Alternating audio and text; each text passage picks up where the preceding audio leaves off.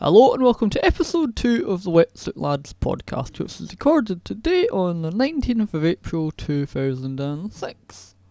First of all, I'd like to say a big thank you to the 45 people who have downloaded the first episode of this podcast, which isn't too bad, but it's only been online for just over a day.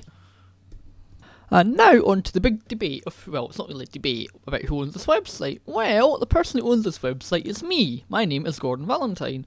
Some people may have read on another website, which I'm not going to name because then it'll get more people going to the website, have claimed that they own my website, which, if you've been looking at this website since it first launched a good number of years ago, you'll know that is a complete, utter lie. This person only says that because he knows that he's losing viewers to his website, with people thinking, why pay for a website when you can go to my website, which is 100% free, and it always will be.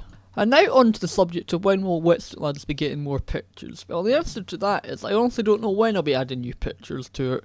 It's just the case at the moment, the weather's not particularly that good, and it's also the headache of trying to get new people sorted out for the website, which I will hopefully sort out quite soon, but you'll know as soon as I know when the new pictures are going online.